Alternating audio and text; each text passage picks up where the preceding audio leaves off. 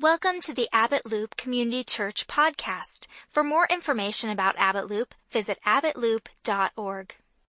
So today, my message is Jesus changed everything. And at first glance, that's kind of like, Jesus changed everything. But then I got in there and it's like, whoa, Jesus was on a mission to turn the culture upside down.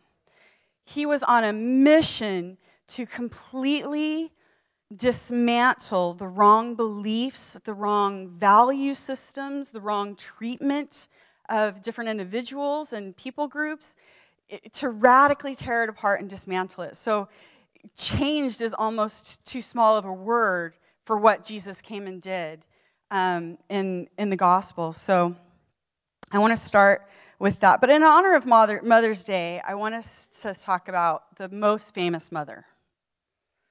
The most famous mother of all. Not Mother Teresa. Come on. Jesus changed everything. We're in church. We're talking about Jesus' mother, Mary, the mother of Jesus. Come on, guys. Do you know those sayings, either you heard from your moms or people that raised you, or things that you may have caught yourself saying, to your kids? Don't forget your coat. Don't make me tell you again. Does anyone here ever hear the one, I'll give you something to cry about? What is up with that? You're already crying.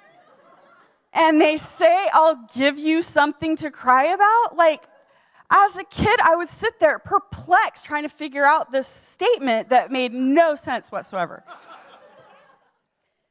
So glad to know I wasn't alone, at least. Thank you so much for that. I feel community going on here. I feel family. It's awesome. So I wonder what some of Mary's quotes might have been to Jesus. You think she would have used the wait till your father gets home?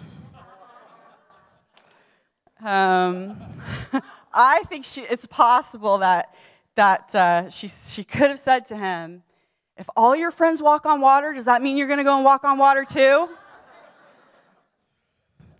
So that's just my own.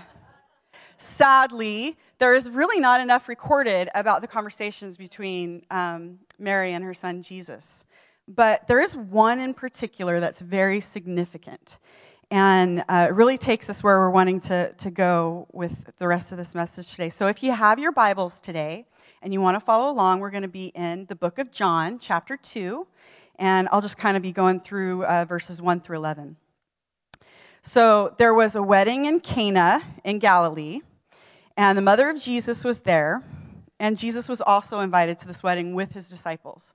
So this was fairly early in Jesus' ministry. It just kind of gathered the disciples, they're just getting to know each other.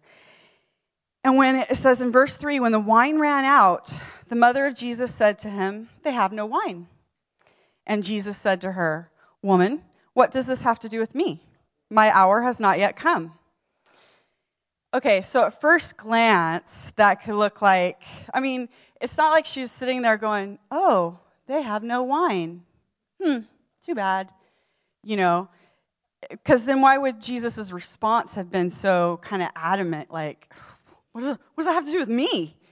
Why is he resisting if she's just casually noticing, I guess I won't be having my second glass. She wasn't casually noticing.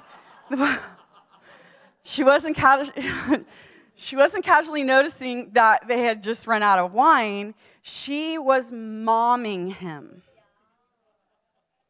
Okay, so she was saying to Jesus, she wasn't mentioning around Jesus and she was saying to Jesus, they have run out of wine. Okay, you all know there were looks, right?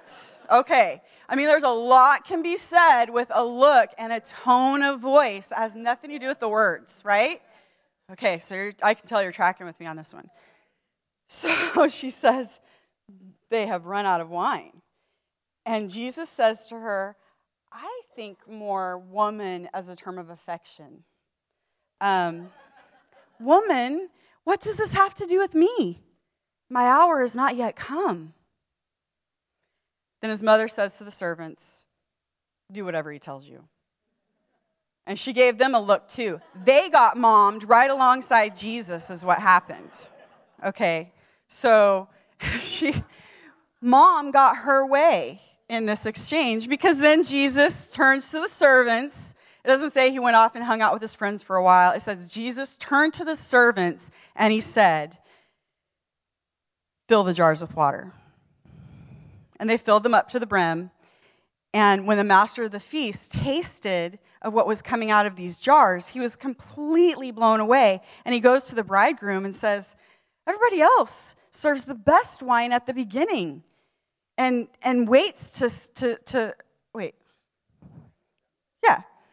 And then once they've drunk their fill towards the end, they gives them the poor wine." And he's like, "But you have saved the best for the end." So the master of this house is so impressed by what's happening here.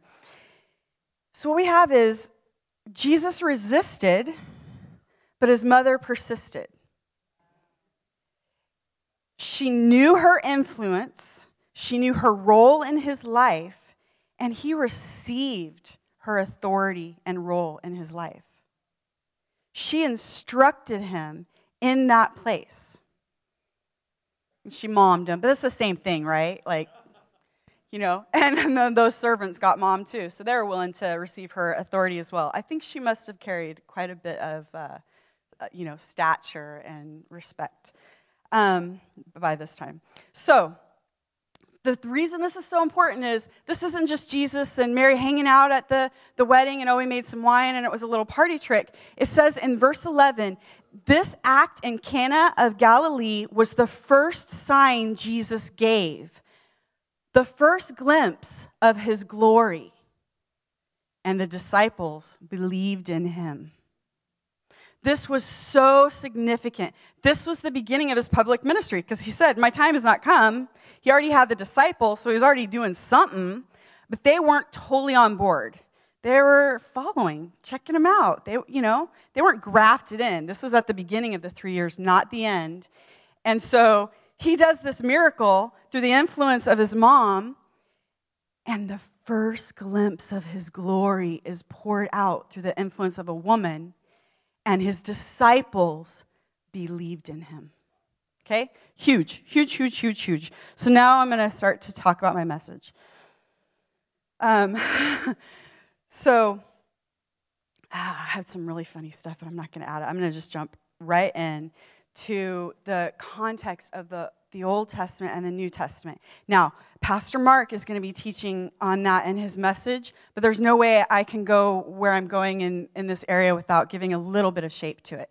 So first we know, it says in the Bible, in Matthew, that Jesus, he says, "Do not think I have come to abolish the law of the prophets. I have not come to abolish them, but to fulfill them." Okay, this is really important. Jesus regarded the laws of Moses and the prophets, but not the laws of man. Okay, so Jesus is saying this in the New Testament. So the thing to understand is that between Malachi and Matthew is 400 years. Some people call them the silent years because there wasn't things written and whatnot. So in the Old Testament, they lived under the Mosaic law, the Levitical rules, 212 of them. So that's the Old Testament. When we say Old Testament, we're thinking of those rules and laws. Okay? When we say Old Covenant, we're thinking of those rules and laws. So then we move into the New Covenant in the New Testament. 400 years have passed, and we now have Sadducees and Pharisees. And they have added 400 more laws to the Mosaic law. So now we have 617 laws. And we no longer have the Mosaic law, we have the religion of Judaism, made by man. I know that's been said, throughout some of these messages and in the classes, but it's really important context for where we're going here. So, In 400 years, they created 400 more laws. 100 of those created laws by man were written specifically to disempower women, to take away their value, to take away their worth in the culture, to make them become possessions, to make them become the unseeables, the unseen. They couldn't be looked at. They couldn't be acknowledged. They couldn't be taught. That's what those almost 100 laws did between Malachi and Matthew. Okay? Tracking with me? All right, awesome. You guys are awesome. They're so awake and alert. Usually it's really hot to me out there, but you guys look really fresh and spring-like. So. Okay. So by the time we get to Matthew, the women are among the most oppressed people group in first century Israel. Okay? They were considered second-class citizens. They had virtually no rights, no respect, no voice. They were the property of men. They were allowed little or no formal education. If a family had young boys and girls, the boys could go to school while the girls stayed home with their mother. Jewish women were forbidden to speak to men in public and were required to veil their faces whenever they left their homes. If a woman was caught unveiled in public, it was grounds for divorce. They kept house, took care of the children, and served at the will of their husbands. If a male guest came over to the house for dinner, the woman had to eat in another room. Now, I want to also say there is nothing wrong with keeping house and taking care of your children and your husband and creating a place of warmth and comfort and joy, male or female, in my opinion. Okay? Just, sorry, a little caveat there. All right, so Jewish women also could not vote and had no political influence whatsoever. A woman could not even be a witness in a court case. She couldn't testify to anything. Women were relegated to the outer court of the synagogue, and most often were not even allowed to read the scriptures. But one first century rabbi named Eleazar said, "Rather should the words of the Torah be burned than entrusted to a woman. Whoever teaches his daughter the Torah is like one who teaches her lasciviousness," which is sexual immorality.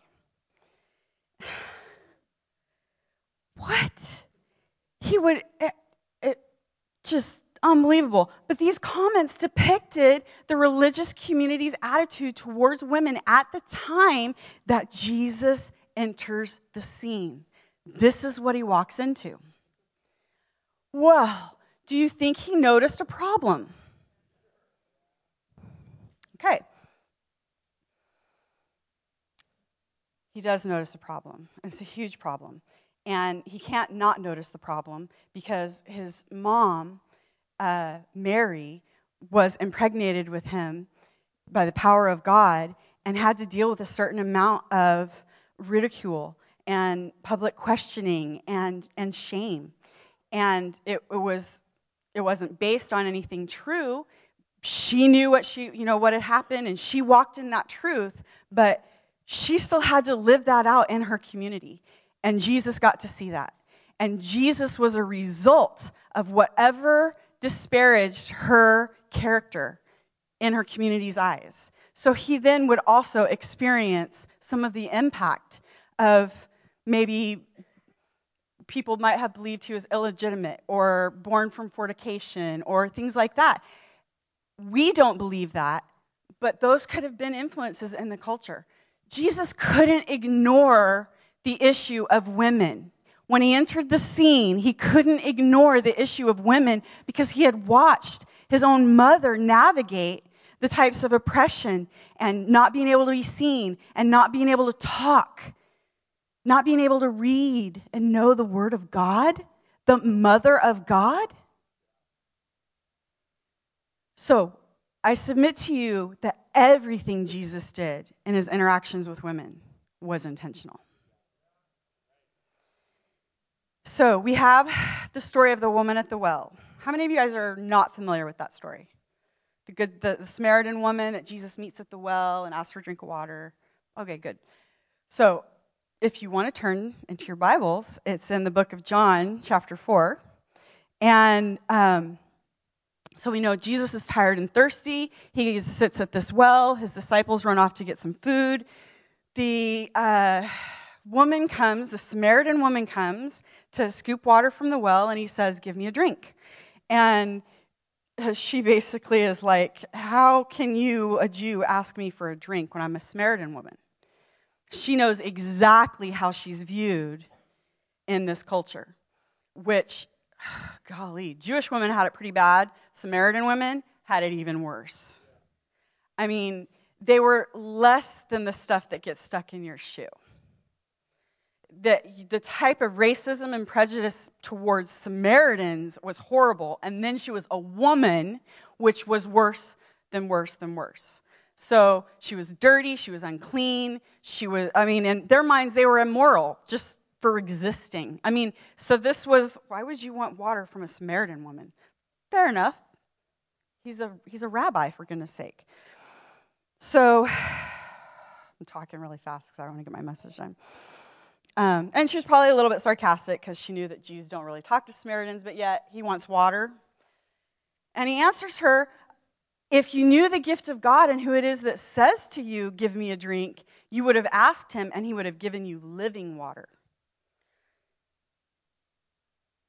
So again, Jesus is offering a woman, a Samaritan woman, the worst of the worst, living water.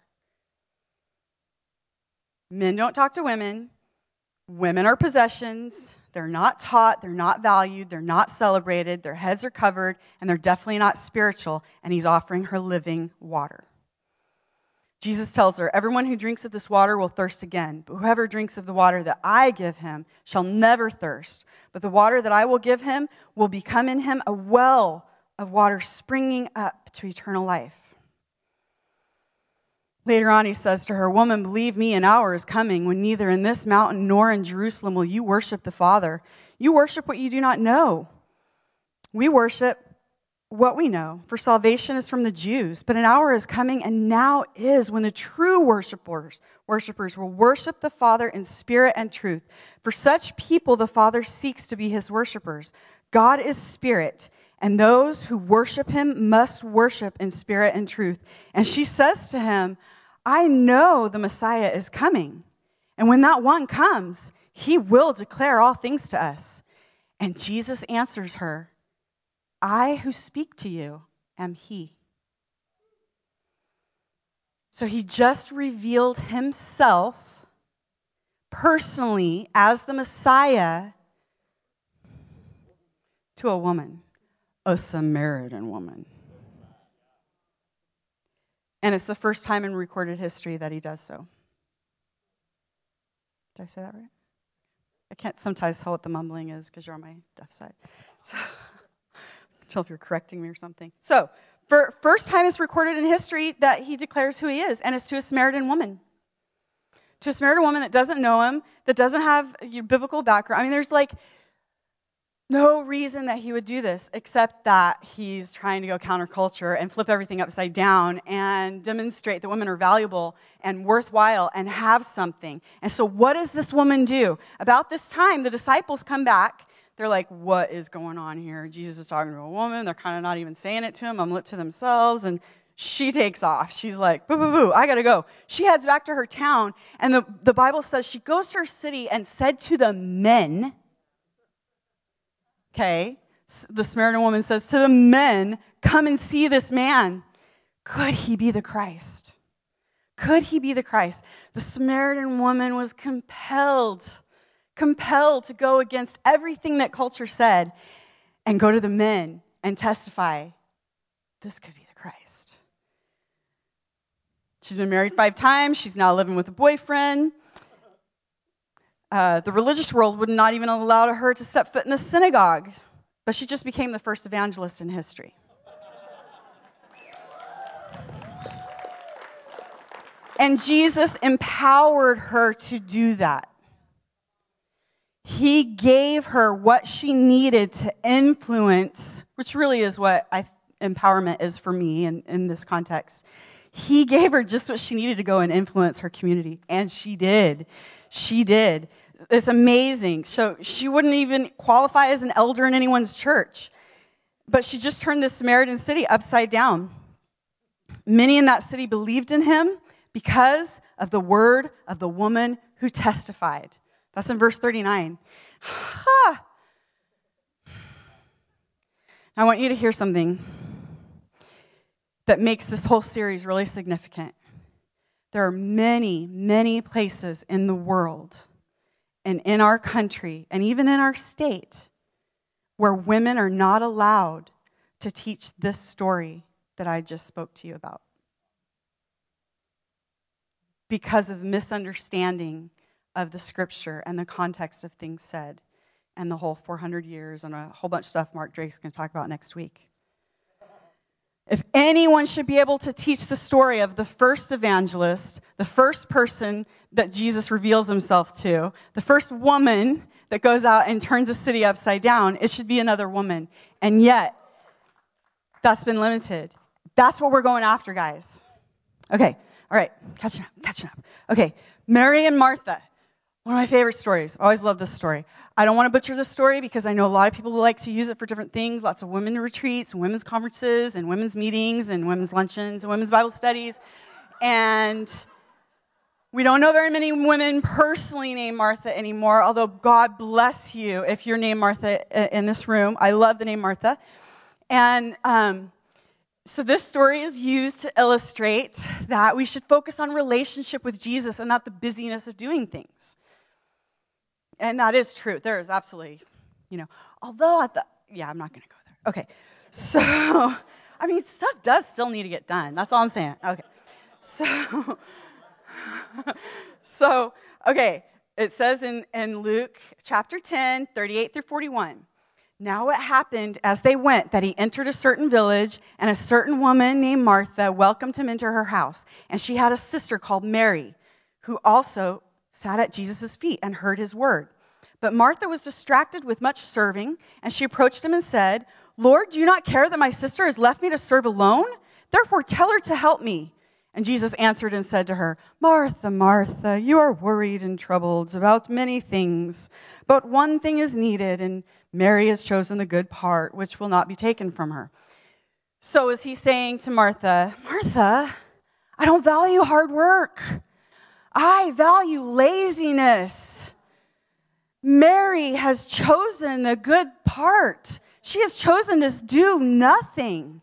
I value that." Is this what Jesus is saying to Martha? No, that's not what he's saying to Martha.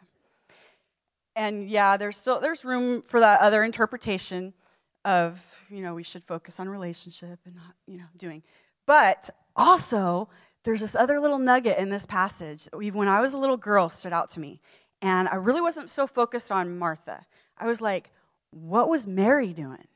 What was she doing at his feet? And the different translations lay that out a little bit differently, but he was teaching. He was speaking, and she was listening to every word. She was learning. It's like spiritual things, probably. So is it possible that Jesus was saying, "Martha, I didn't come here for you to serve me a meal. I didn't come here for you to serve me. I came here to serve you. And Mary has chosen the better part. It won't be taken from her. And it's available for you too." And if anyone has a problem with the idea that Jesus serves, Luke 22:27, "For which is greater, the one who reclines at the table," and this is Jesus speaking, "or the one who serves?" And he answers it back. Is it not the one who reclines at the table? He says, the one that's greater is the one that reclines at the table. And then he says, "But I am among you as the one who serves." And I don't think he was talking about clearing the dishes, although he may have cleared some dishes. He had a great mom. So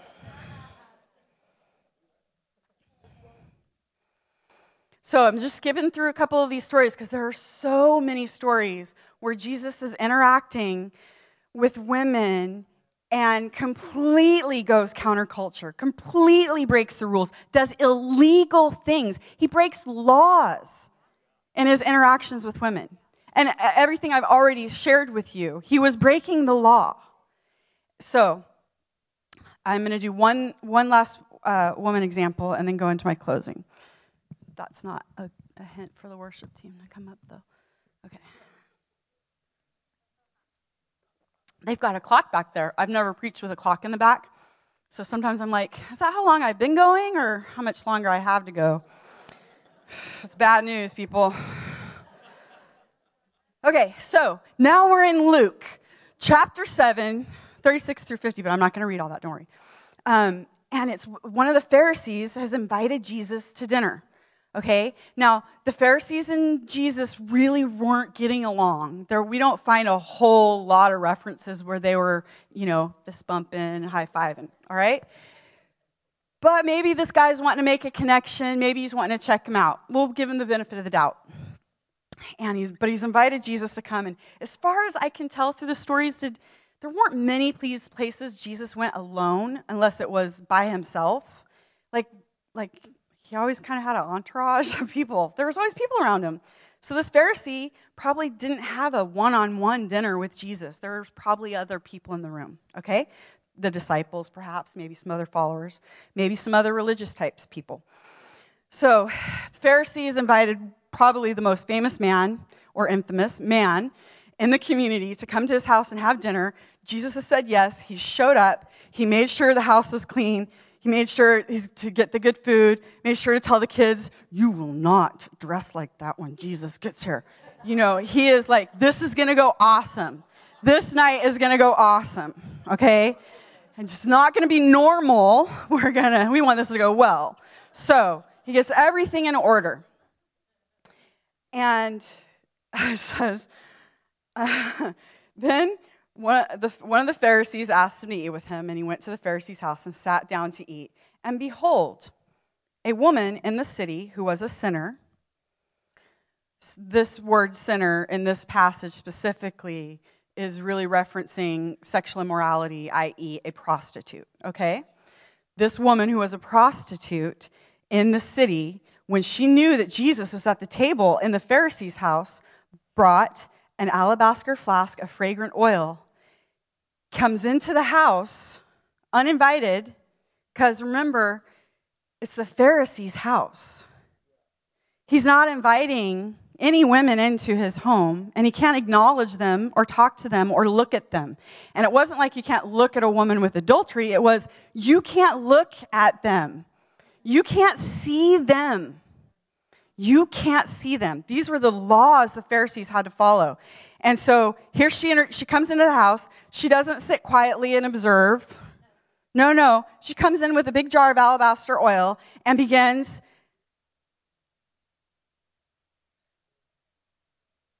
stood at his feet behind him weeping, and she began to wash his feet with her tears and wiped them with the hair of her head. And she kissed his feet and anointed them with the fragrant oil.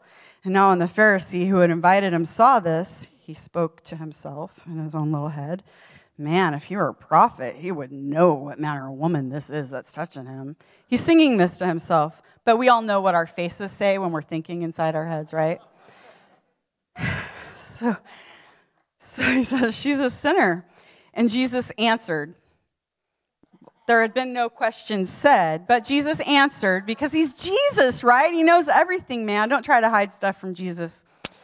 It will find you out. He says, Simon, I have something to say to you. So, teacher, say it, says Simon. There was a certain creditor who had 2 debtors. One owed 500, the other 50. When they had nothing with which to repay, he freely forgave them both. Tell me, which of them will love me more? Simon answered and said, I suppose the one whom he forgave more. And Jesus said to him, you have rightly judged. Then he turned to the woman and said to Simon, do you see this woman? So do you catch that? He can't see this woman. He can't see this woman. He can't acknowledge that he sees this woman. And yet Jesus, in your face, do you see this woman? I'm here to turn the culture upside down. I am here to make a difference. I will not let these women be ignored, devalued, diminished any longer. I know what I'm doing up ahead, and I'm going to need them. Whew. So he says, you see this woman? I entered your house. You gave me no water for my feet, which was the culture to do. But she has washed my feet with her tears and wiped them with the hair of her head. You gave me no kiss, but this woman has not stopped kissing me. Not stopped to cease to kissing my feet, sorry. But still, that's a lot of kissing. Since I came in, you did not anoint my head with oil, but this woman has anointed my feet with fragrant oil. Therefore, I say to you, her sins, which are many, are forgiven. For she loved much, but to whom little is forgiven, the same loves little. Then he said to her, your sins are forgiven. And those who sat at the table with him began to say to themselves, who is this that even forgives sins? So again, we have another amazing encounter between Jesus and a woman that what? Portrays his nature, displays his power, displays that he's the Christ through an exchange with a woman. You'll find this all through the Gospels. Every time Jesus is encountering a woman, another level of revelation, another level of display of his power, his wonder, his nature is released into this community. Okay. This is so awesome. All right. Okay, I can do this. So what was Jesus going after? We see in the book of Galatians, chapter 3, verse 26. And this verse has been mentioned a couple of times in this series. For you are all sons of God through faith in Christ Jesus. For as many of you as were baptized into Christ have put on Christ. There is neither Jew nor Greek. There is neither slave nor free. There is neither male nor female. For you are all one in Christ Jesus. And then we go to Genesis chapter 1, verse 26. And God said, let us make mankind in our image, in our likeness, so that they may rule over the fish in the sea and the birds in the sky and over the livestock and the wild animals and over all the creatures that move along the ground. So God created mankind in his own image. In the image of God, he created them. Male and female, he created them. Okay, the image of God. There's a lot going on here in this word, the image of God. It isn't just about whether God has a female part of him or a male part of him, though that's, male and female, he made them. In the image of God, he made them. It's all there. But this word image is also bringing forward in the character, in the nature, in the identity, in the essence of everything that I am. Let's make them like that. Male and female, he made them. That's pretty cool, I think. So, this looks like Jesus was looking for equality then, right? Male and female, made in God's image. I think he does. He wants us to value and respect one another the same way that he values and respects us. So, but is it possible he was going after something more? I mean, gender equality, slavery, oppression, genocide, racism, these all existed over 2,000 years ago, and we are really still dealing with it now. Yeah? It is just heartbreaking. So equality is a big deal, but what Jesus was really going after has even more impact on these global issues. And we find that by looking at that verse in Galatians again, when he says, there is neither male nor female, for you are all one in Christ Jesus. You're all one in Christ Jesus. There's neither Jew nor Greek, slave nor free. There's neither male nor female. You're all one in Christ Jesus. And then we have in John chapter 17, it's one of my favorite passages. This is where Jesus prays. He prays for his disciples Then he goes on to pray for the rest of us. And he says, I do not pray for these alone, but also for those who will believe in me through their word, their testimony of who I am, that they all may be one, as you, Father, are in me and I in you, and that they may also be one in us, that the world may believe that you sent me.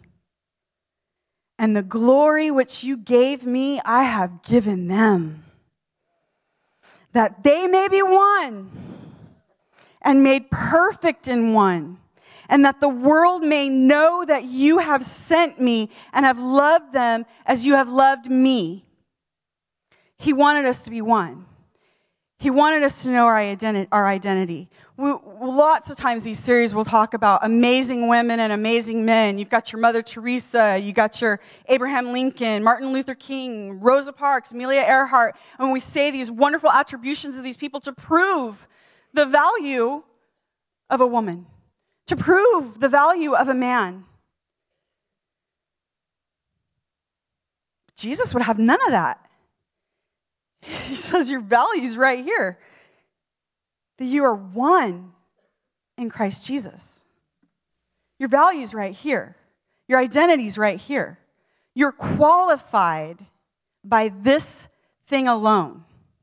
That you are in me and I am in you. And we are in him and he is in us. And that qualifies us because he had a big picture in mind. It wasn't just about coming and messing up some preacher's rules. It wasn't just about coming and helping 12 guys learn how to preach and share the word. It wasn't, I don't want to say it like that. The cross was part of a whole. The cross got us to the next step where the empowerment and fullness, where the curse was broken and we were freed from all the limitations. Women could be seen, men could be seen. We could be valuable. We could be worthwhile no matter what we do. Your husband can love hospitality, and mine sewed my wedding veil. He also knows how to skin a bear. I like that about him. And likewise, he doesn't limit me that the only things that I can be good in are gender specific. And I am good in some gender specific things, and I'm kind of good in some other stuff. And I don't think of it as gender. I think of it as stuff I like and stuff I'm good at. And I don't qualify things that way. And God doesn't want us to qualify things that way. He wants us to celebrate one another. Good grief. Mariah, oh my gosh. When I heard her preach 4 years ago, I would have been devastated because I was still immature in my own sense of worth. If she can preach like that, who needs me? And that there is certain logic to that. You know, I mean, it's hard to argue. She has such a special gift that I had never seen before. And as I sat in both services, and my heart just wanted to explode with love and thrill and honor and like, do I get to be a part of where she's going? Of what God's going to do with her. And I put aside the fact, I'm not competing with her. We're arm in arm. We're arm in arm. And men, you need to be arm in arm too. And you need to be arm in arm with women. We got to have each other's backs or we're not going to be able to do this great mission. There's this song. Oh, hi, Joel. There's this song that, hey, he's got my back. He's already up here, man. Way to go. So he's going to play a song for you guys. We sing it at the end, and it talks about the fullness of God. And it talks about that we would be his witnesses. And the we.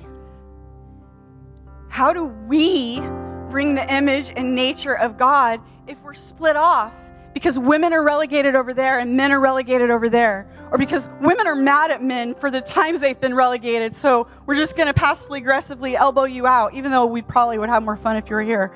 Let's admit it.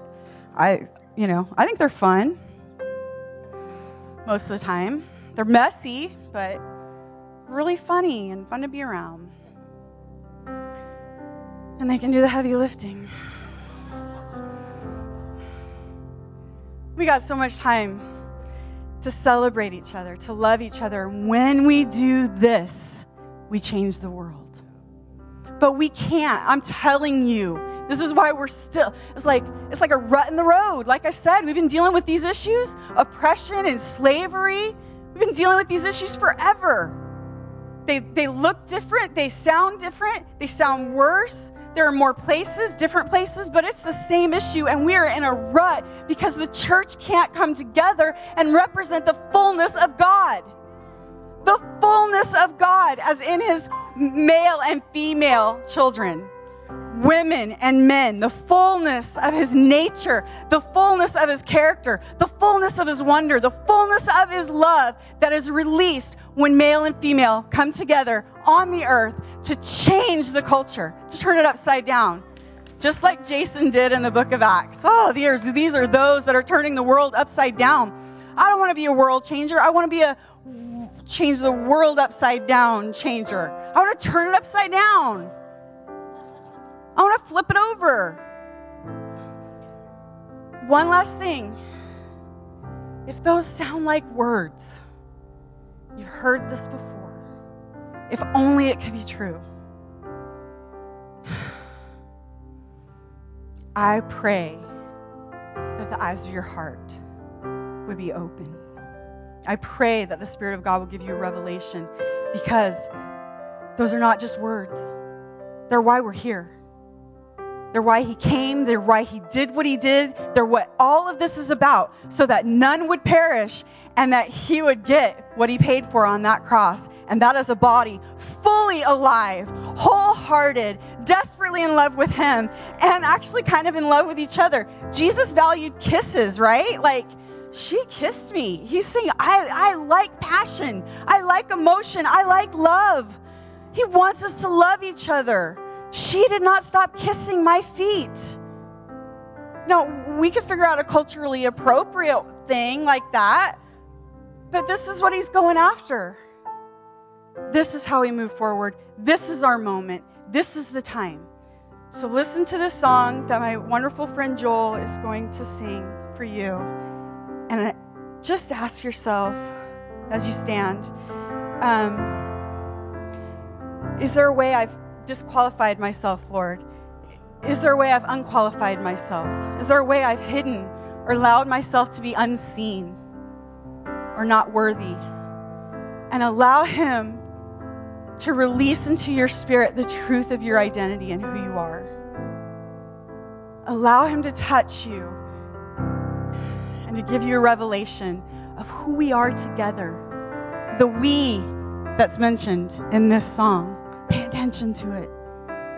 It's the we that gets this done. Bless you.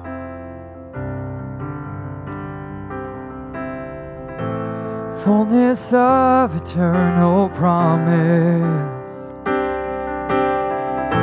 stirring in your sons and daughters, earth revealing heaven's wonders. Spirit come, Spirit come. What you spoke is now unfolding, and all your children shall behold it. Dreams awaken in this moment. Spirit come, Spirit come. Pour it out, let your love run over. Here and now, let your glory fill this house. Pour it out, let your love run over. Here and now, this house. And now the world awaits your presence. And His power is within us.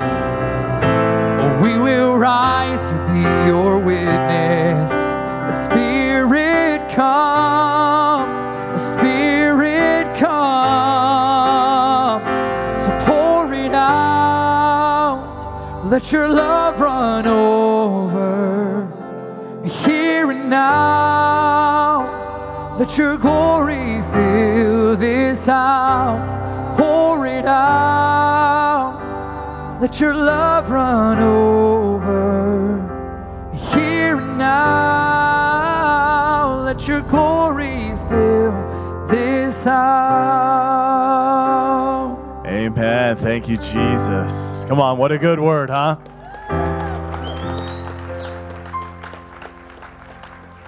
So good. I just want you to think about this. I'm going to set up our message for next week. Jesus changed everything. Holy Spirit, Women's Liberation Day. Ooh. Whoa. You almost fell over here in the front. It must be an anointing. He's just my kid. He moves around a lot. He'll be okay.